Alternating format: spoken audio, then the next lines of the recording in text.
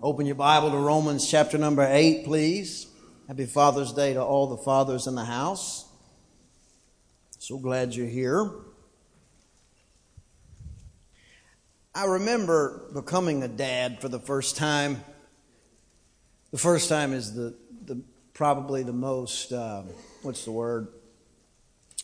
life-changing, I guess, is the polite way to say it.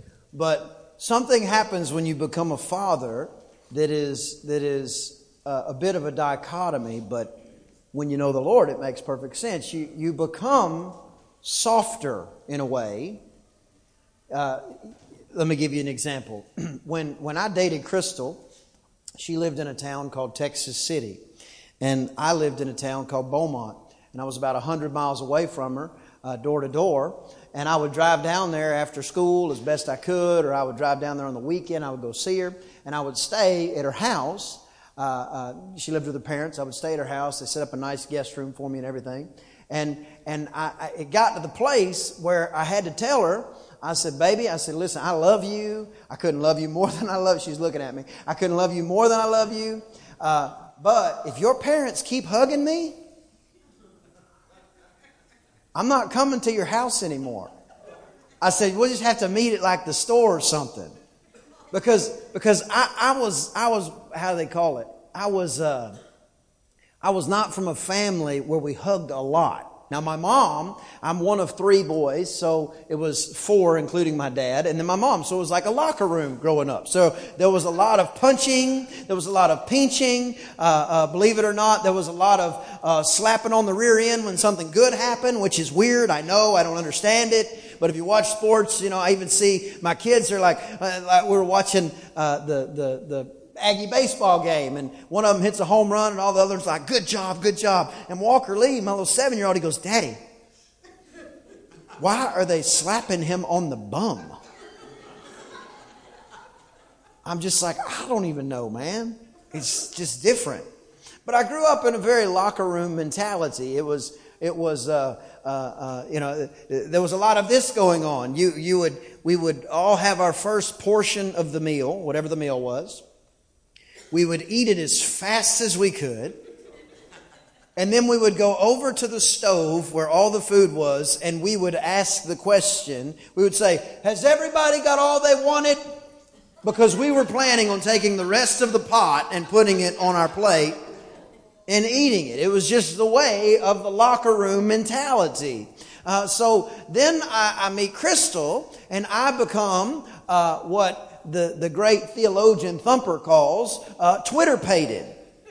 I was overwhelmingly enthralled with this young lady. And so I would study hard so I didn't have to do all my homework, and I just wouldn't do it, bless God. And I would change my work schedule around so I could go see her. But her culture was so different than my culture, because listen, they didn't walk out of the room. Like one of them's going to go wash their hands to get ready for dinner, and somebody's going to say, okay, I love you, baby.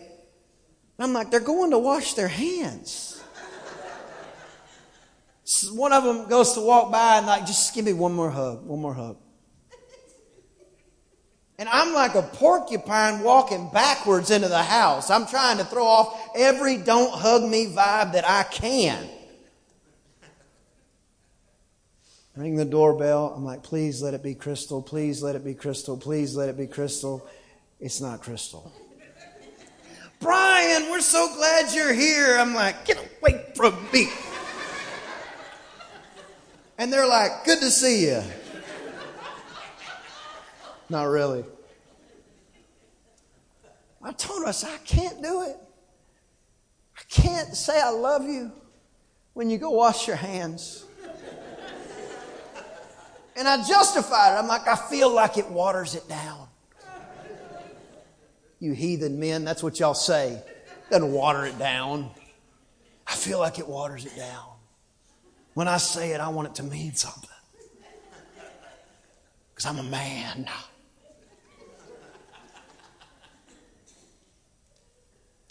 Then I had Haley. She walks in the room. And I say, I love you, I love you, I love you. Come here to me. Let me hug you. Let me kiss you. Do you need anything? I love you. I love you. I love you. Now Crystal walks in the room. I love you. I love you. I love you. And I go to hug her, and she's like, get away from me.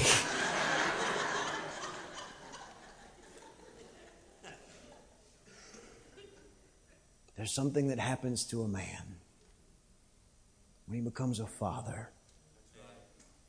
Maybe some of you are a dad for the first time. Maybe you know exactly what I'm saying. Maybe you're not a daddy yet. And you feel like that porcupine.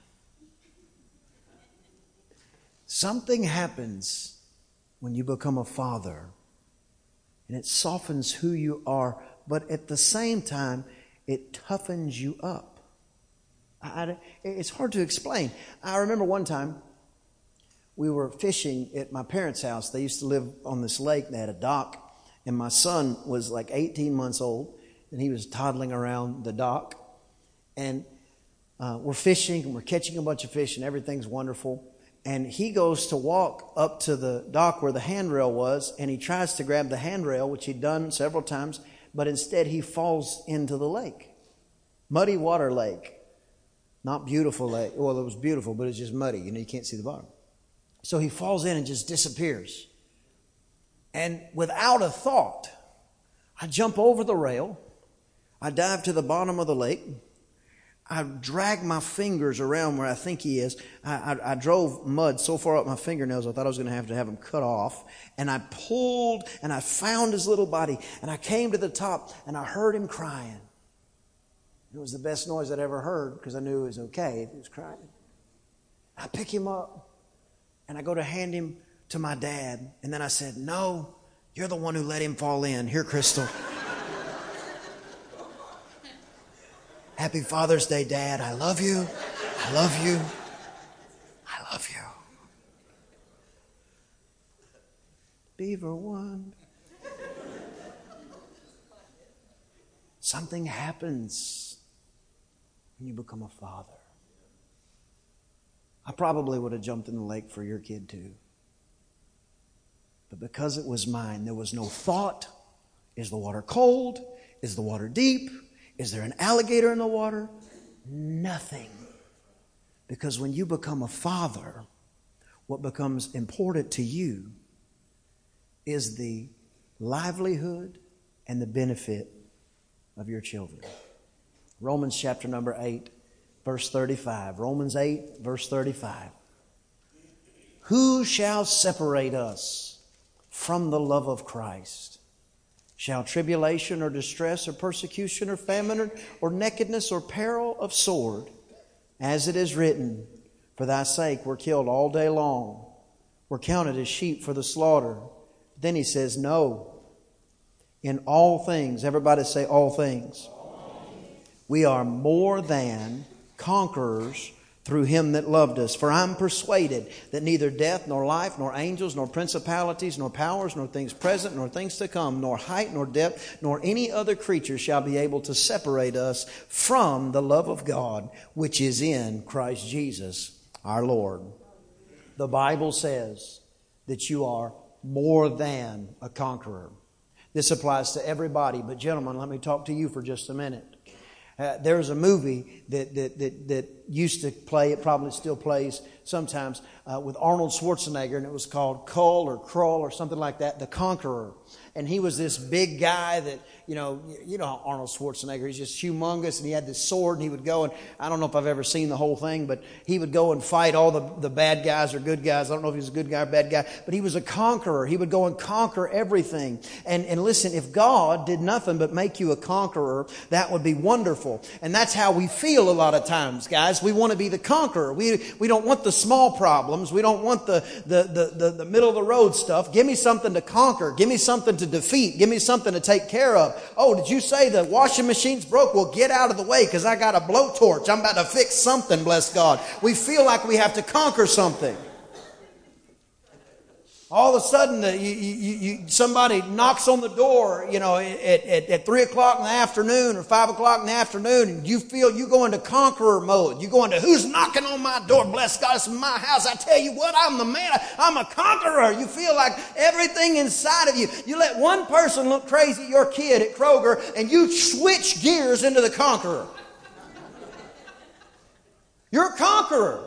And here's the thing. I don't want you to stop being a conqueror.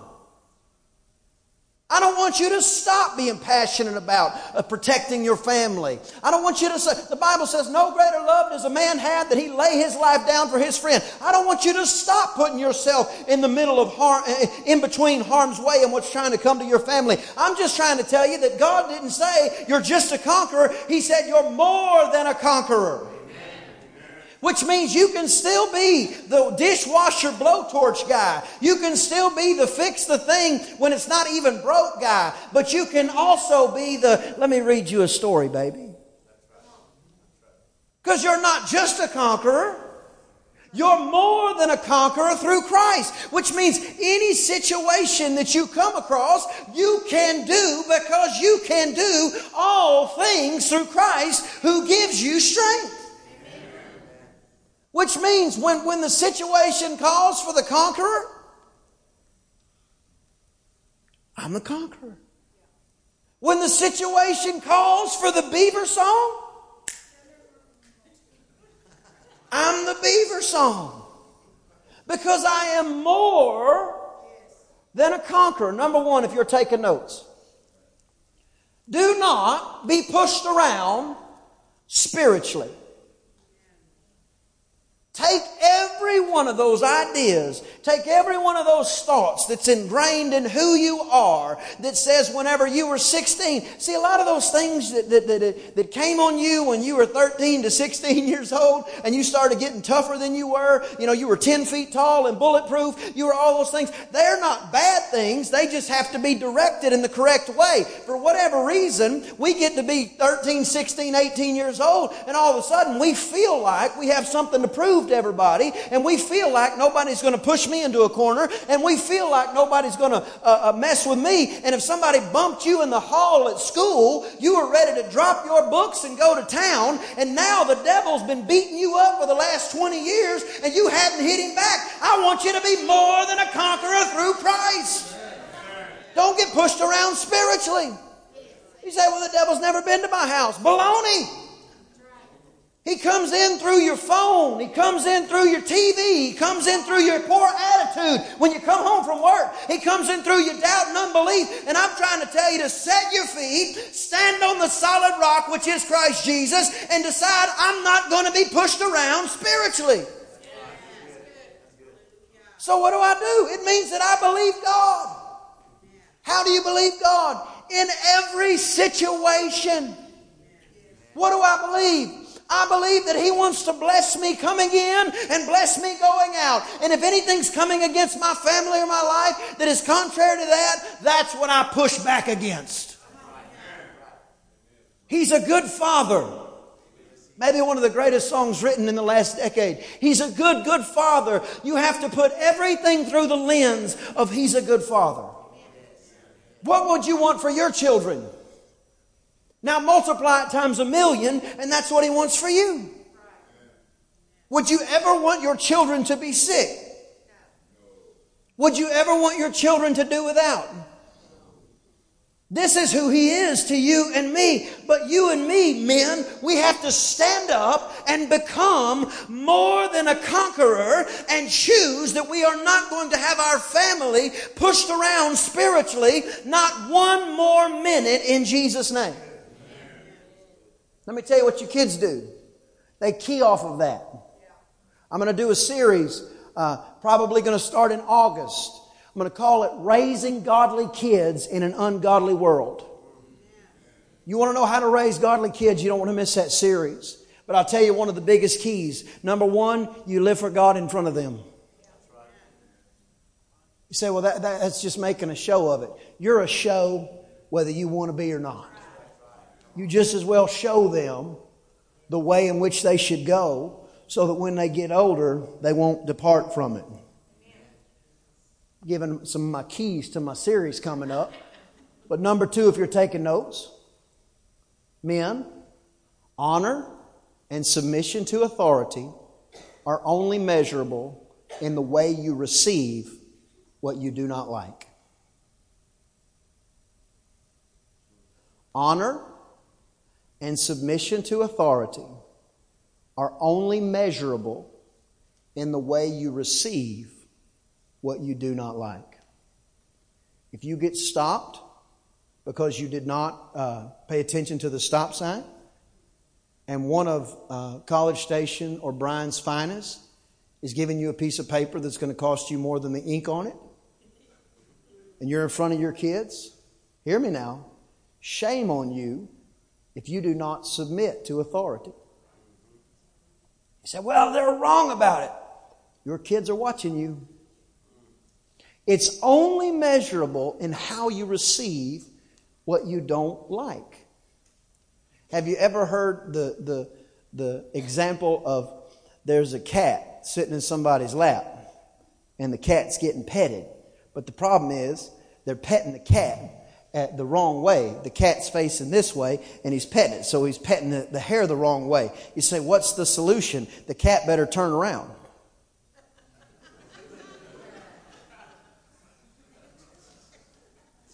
This book is the ultimate authority. This book establishes the fivefold ministry. This book establishes precepts. This book establishes ideologies. This book establishes culture. And I don't care if your family used to do it differently. If you find out the Word of God says something different, your job is to honor the Word of God and submit to the Word of God, even when you don't like at first what you are receiving, because the Bible says that if you will consume the Word of God, you will begin to produce likened after the seed that you take in, and which also falls down on your family. So you've got to teach your children, mom and dad, dads especially today, honor and submission to authority. And it doesn't count when you're happy. It counts when you don't like it. It counts when you don't initially agree. Number 3, everybody say number 3. The heroes of our Bible are not girly men. I'm not talking about how you dress. I'm not talking about how you talk. I'm not talking about how you even walk. I don't care. But the heroes of our Bible were men. The priests in our Bible were not just responsible for giving a message on Sunday morning. The priests in our Bible were responsible for preparing the sacrifices, which would mean cutting the wood, which would mean building the altar, which would mean being aware of how to build the altar. And the only way you would know that is you have to be submitted and honoring the Word of God. You have to know what the book says. They would build the altar. Then they would take the animal and they would kill the animal, which I don't know if you've ever been a hunter or a fisherman, but it's not a clean thing to kill an animal. And in the Old Testament, the priests, they had to do certain things in certain order, which means they were submitted to proper order in the things of God. These were not girly men by any stretch. When the man of God came to anoint the next king of Israel, when Samuel came to anoint the next king of Israel, and he came to Jesse's house, the Bible says they ran out to meet him to ask him, "Are you coming here peaceably or no?" Because the men of God from our Bible, when they said it, they meant it. David, he fought lions. He fought bears. He killed them with his bare hands. You say, well, I hadn't seen a lion or a bear. Well, I'm talking spiritually. Are there lions and bears creeping around your house? No.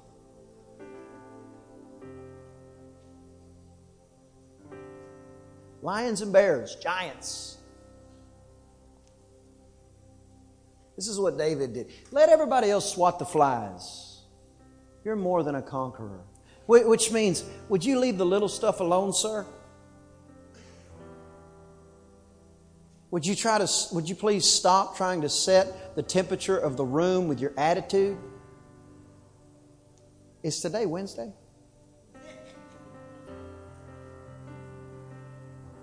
Lions and bears, altars and sacrifices. Joshua one time, he prayed this. He was in a fight and God was fighting with him and they were just absolutely destroying. I believe it was the Amorites, if I remember right. And he didn't pray that God would deliver him from the battle. He said, God, would you just make the sun stand still so I can fight a little longer? The heroes of our Bible were men of war. The Bible says the kingdom suffers violence, but the violent take by force. Then you got to tie in, we don't wrestle against flesh and blood.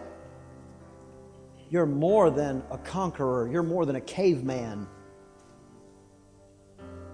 You win when you get yourself on your knees. You win when you go into the bedroom and you lay hands on your children and you pray the blessing of God over them. You win when your wife walks in and you decide you're not going to be a porcupine. You're going to hug her, not because you need a hug, you heathen, because she needs a hug.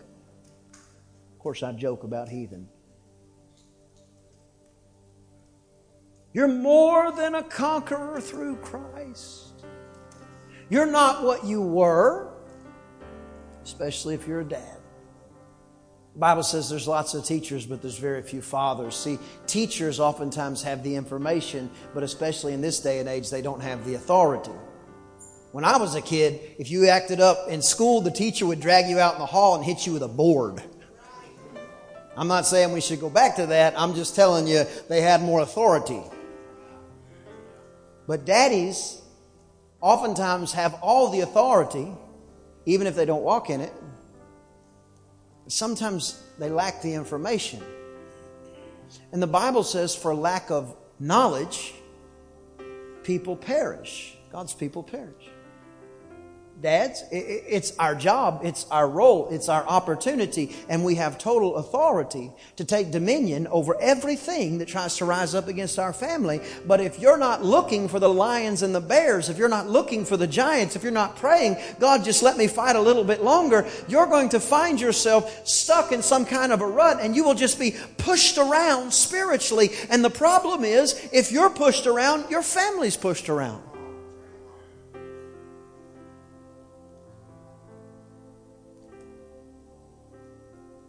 David had a group of mighty men that followed him around. One, the Bible says, he fought so much that his sword couldn't even be pulled from his hand. The Bible says that Jesus will come back one day riding on a horse, which proves Jesus is a cowboy, number one. Number two, the Bible says that there is a sword that will come out of his mouth, which is the Word of God. Ephesians 6 says the sword of the Spirit, which is the Word of God.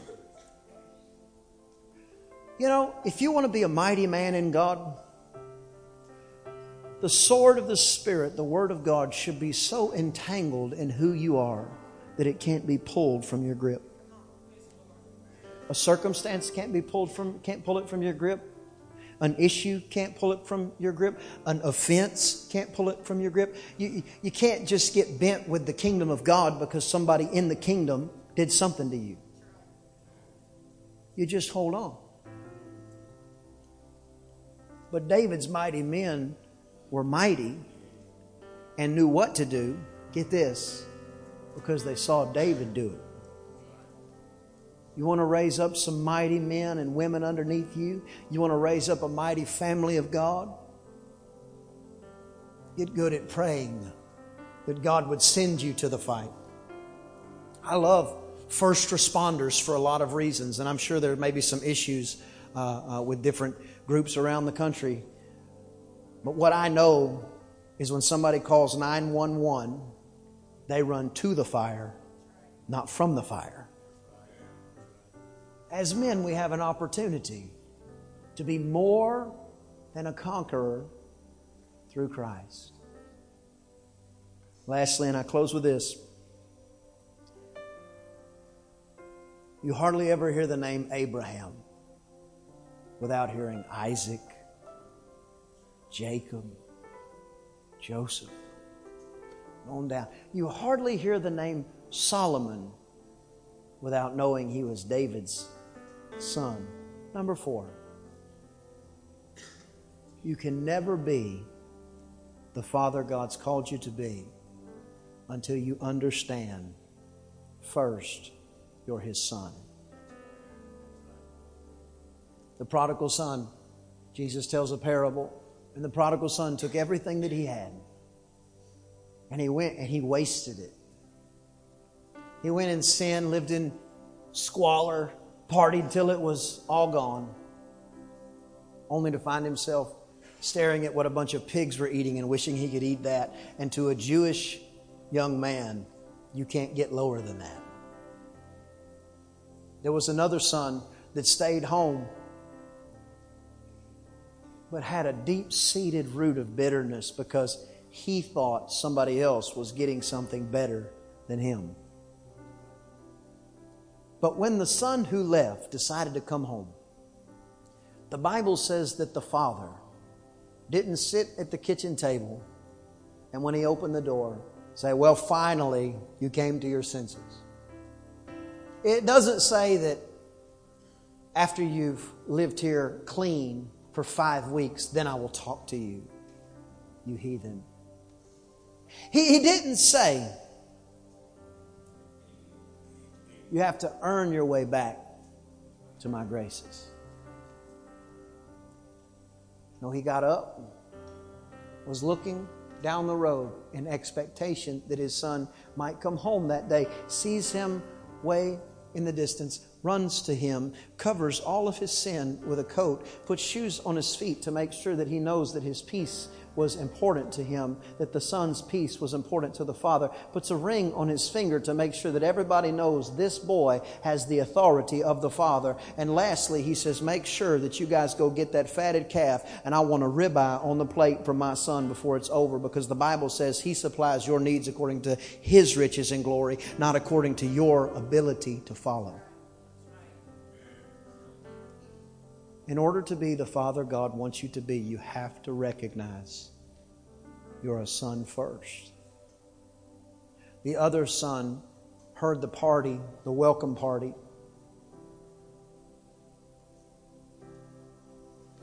He didn't want to come in because he was so bitter. He was so put out that his brother was having a party.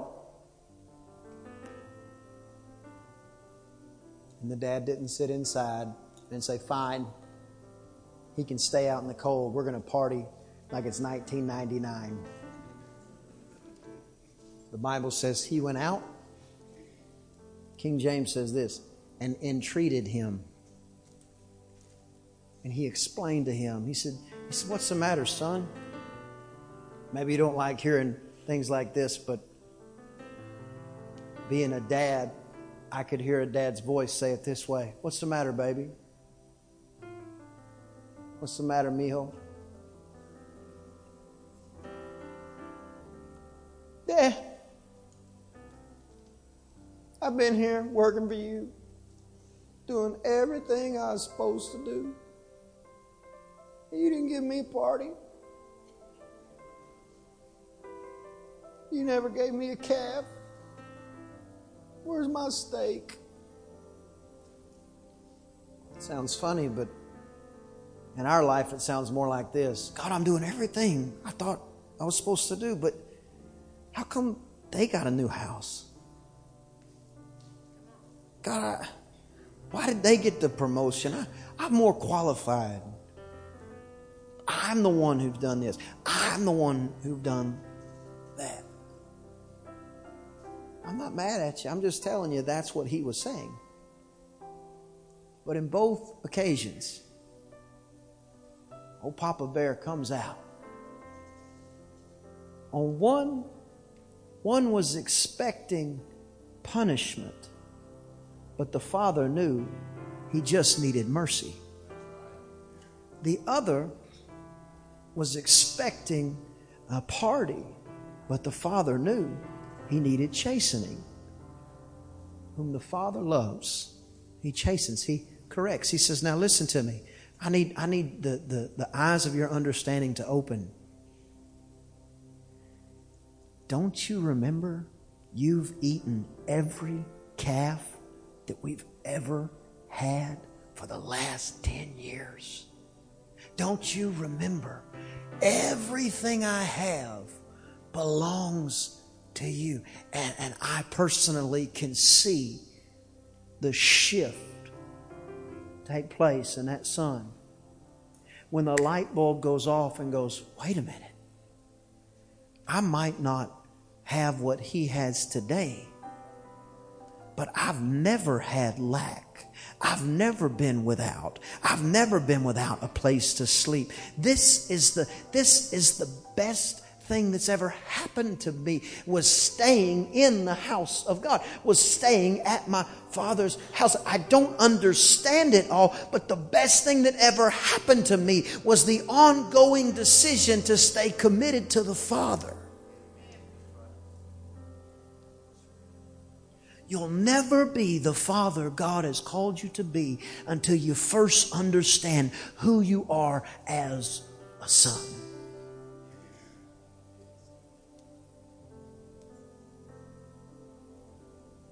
I think it's time for the men of God to be men of God.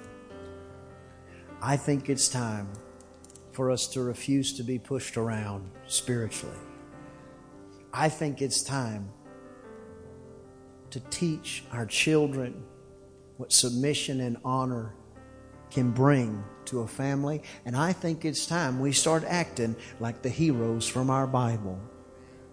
And lastly, I think it's time that we remember whose we are before we try to be just a conqueror. Because in reality, He's made you and me so much more than that. Give God a hand of praise.